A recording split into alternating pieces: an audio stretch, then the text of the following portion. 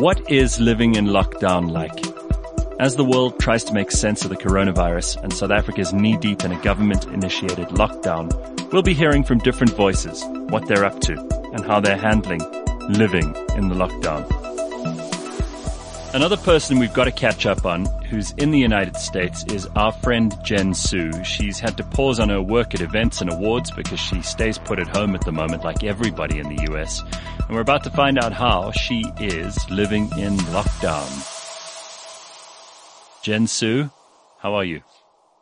Hey, Gareth. Hi, Cliff Central. I miss all of you guys. I'm thinking of everyone in South Africa, and we are doing very well. I am very fortunate to be in very good health, and I'm happy to see you, Gareth, and the whole team in good health as well. Well, you've got a family you've got to look after there as well. Are you guys where are you, in Philadelphia? Yes. Okay. Yes. So, I'm in the suburbs of Philadelphia. Okay. So you're in your house. Can you go out? Can you do normal stuff, or are you kind of quarantined to the house? So we are on lockdown officially, but with the lockdown, we do have some allocations, which is obviously going to the supermarket or caring for a loved one if need be. Also, we are allowed to go out for walks. We're allowed to walk our pets if needed. So, I am lucky being out sort of in the countryside. I do get to go out when I want to go out. But obviously, because even going to the supermarket is extremely stressful and laden with germs, I try very hard not to go out at all. Are you a little bit paranoid? Are you a bit of a neat freak? Are you a bit scared of these germs? I mean, are you freaking out a bit? I am a total germaphobe. I am so paranoid.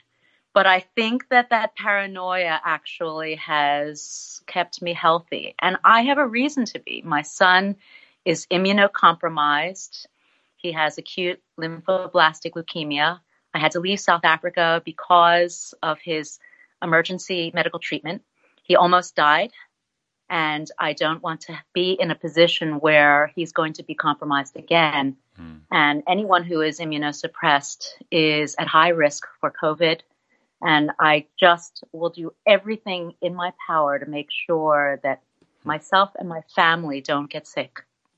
Well, I mean, it's a kind of scary situation for a lot of people, but even more so people like you who are in the quandary of having to navigate this, which is hard enough for anybody who doesn't have the extra challenges. But because of Michael, you got to worry about these things. And are you going around the house with like hand sanitizer and Clorox and all kinds of other stuff?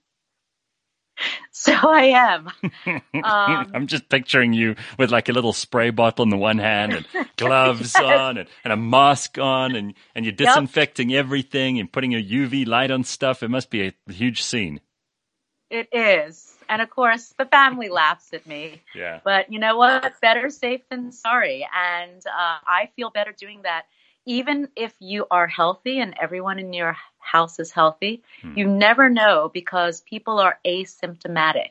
Right. You can be healthy, not show symptoms, and actually have traces of the virus and be shedding that virus in your house. True. So you really need to clean every single day. And so I spend probably an extra 2 to 3 hours a day. So if I'm not on social media all the time, it's because I'm cleaning and scrubbing like mad. Yeah, I hear you. All right. A couple of things I want to ask you. You're with your family. How are you keeping connected, though? Because you are one of the best networkers I've ever met in my life, and you know everybody, and you talk to everybody, and it must be killing you that you're trapped in your house. Well, it is hard, but, since everybody else is trapped, pretty much, SA is in lockdown. Now 96% of the USA is basically under stay-at-home orders. We all are in the same boat. So it's video chatting, calling, FaceTiming, WhatsApping friends. And that's been really wonderful. And I so appreciate people who have come and checked in on me or checked in on Michael and my other son, Sammy, to see how we're all doing. That's really been important. And I do look through a lot of my old photos and videos. And everybody used to make fun of me because I'd go to every erection of every stop sign and every party and take photos of literally everything. I'm so glad I'm doing that. I've done that because I have thousands and thousands of photos, and I like to look through and think about those memories. And I know that those good times are going to come back again.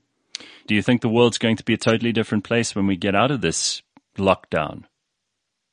Absolutely. The world is going to be a completely different place. And I do worry because if we cannot get a hold on this, this is going to go on for months and months. Right now, today, they say that the U.S. total cases are 216,722 with 5,137 deaths. My God. When you broadcast this on air, we're probably going to be just about 1 million, cases globally. I mean, it's scary how fast it's taking hold, doubling every 2 to 3 days. And I worry about South Africa. You guys are probably 2 to 3 weeks behind us.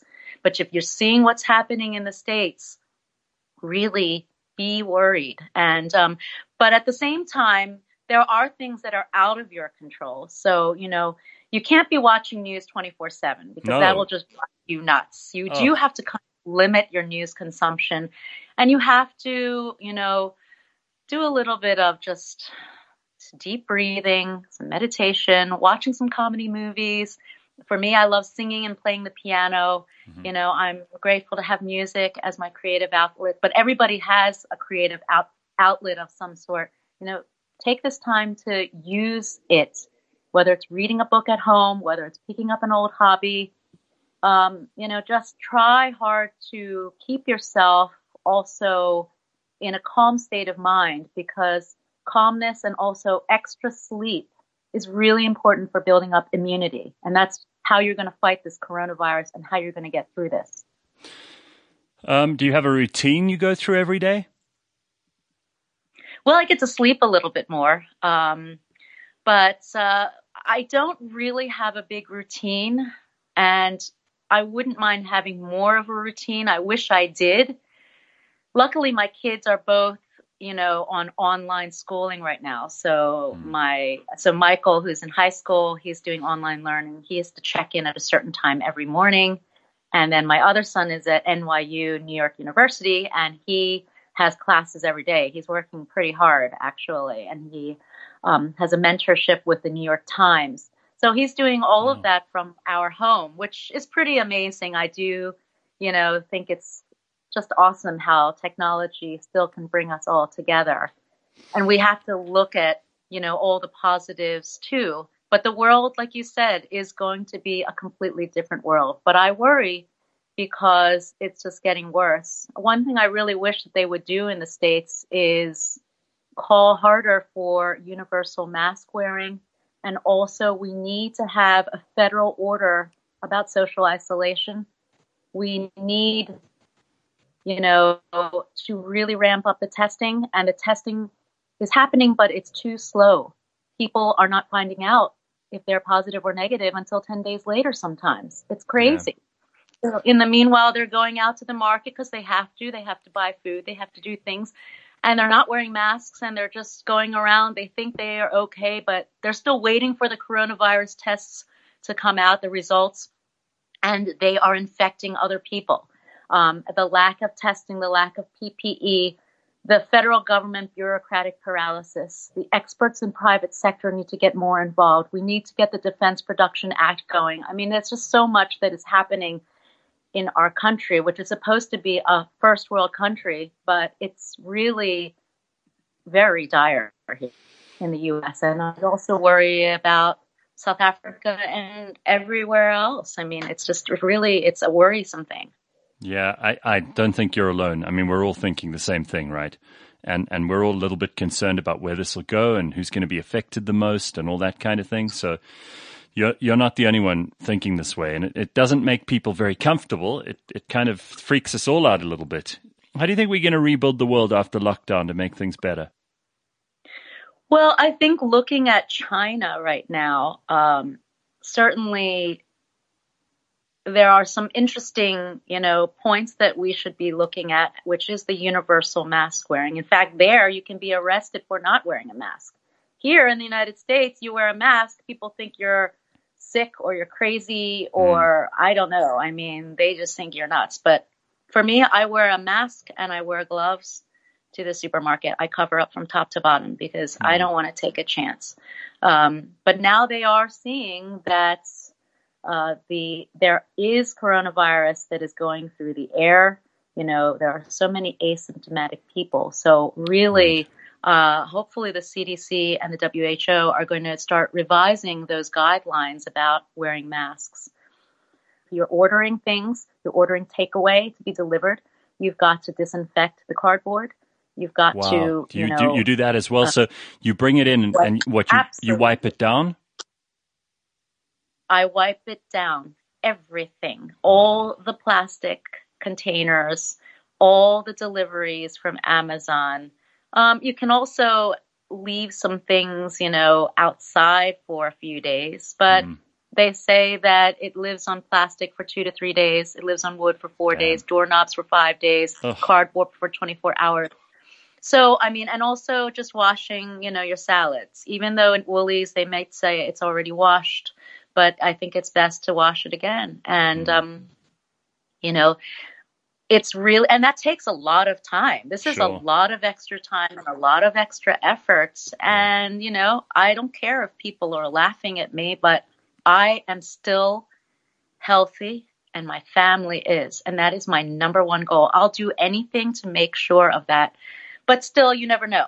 Anything can happen. And as these cases are going up exponentially here, you don't know when you could just be in bad luck. I could walk into the supermarket, someone could sneeze 6 feet away, those droplets come and they still hit the side of my face and I accidentally touch my face and who knows? It's that serious and we really need to be taking this as seriously as we can. And it worries me because still people are not taking it that seriously. Now, what about you, Gareth? What are you doing at home? I'm pretty much in self-quarantine most of the year. So for me, this is normal. But I hear you. And it can make you paranoid.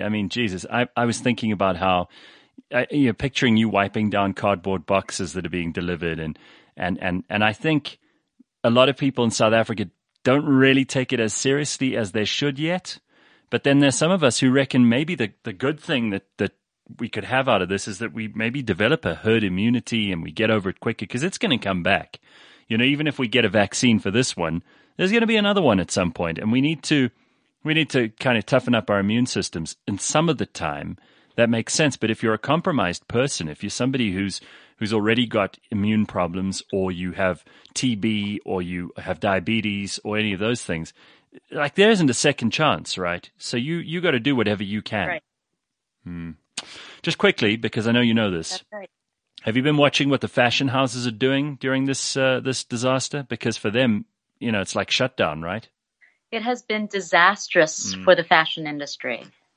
What is amazing to see, though, is that they are really banding together to do something about this. So they are setting aside all those matric dance dresses or wedding gowns, and they are producing anything from protective equipment, masks, hand sanitizers. It's really great to see all of these top designers that are really reconfiguring their factories to really produce all of this. But we can't get it done fast enough, Yeah.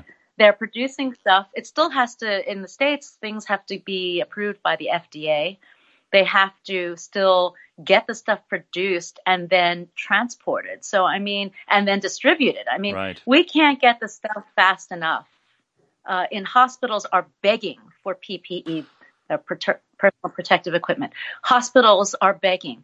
And healthcare workers on the front line, EMS, that's emergency services, all of these workers, never mind all the delivery people on the front lines are getting infected and they don't have enough equipment. And the ERs, the emergency rooms are overloaded. The healthcare workers don't want to see their families because they're afraid they're going to, pass it to their family. So, where it comes from, I'm so happy that the fashion industry is working to reconfigure. I'm really hoping that we can ramp up production and distribution. And the federal government here in the United States really needs to ramp up that Defense Production Act. There needs to be a federal order about social isolation and producing and distribution, because the governors are all saying that they are not getting the equipment in time.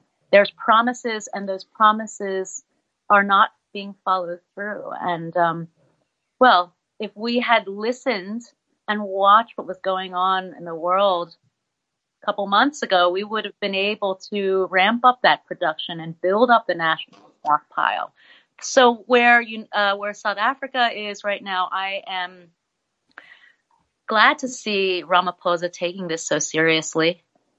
There is so much that needs to be done, and it is going to be extremely difficult to enforce in South Africa. I worry about the townships, the informal settlements, the homeless. Now they're being transferred to downtown shelters and stadiums, and I see them standing so close to each other. I mean, this is really worrisome. You just get one person in there to have it, and it's going to spread like wildfire. Never mind, a significant population in South Africa with HIV, TB, diabetes, asthma, which are predisposed to COVID-19.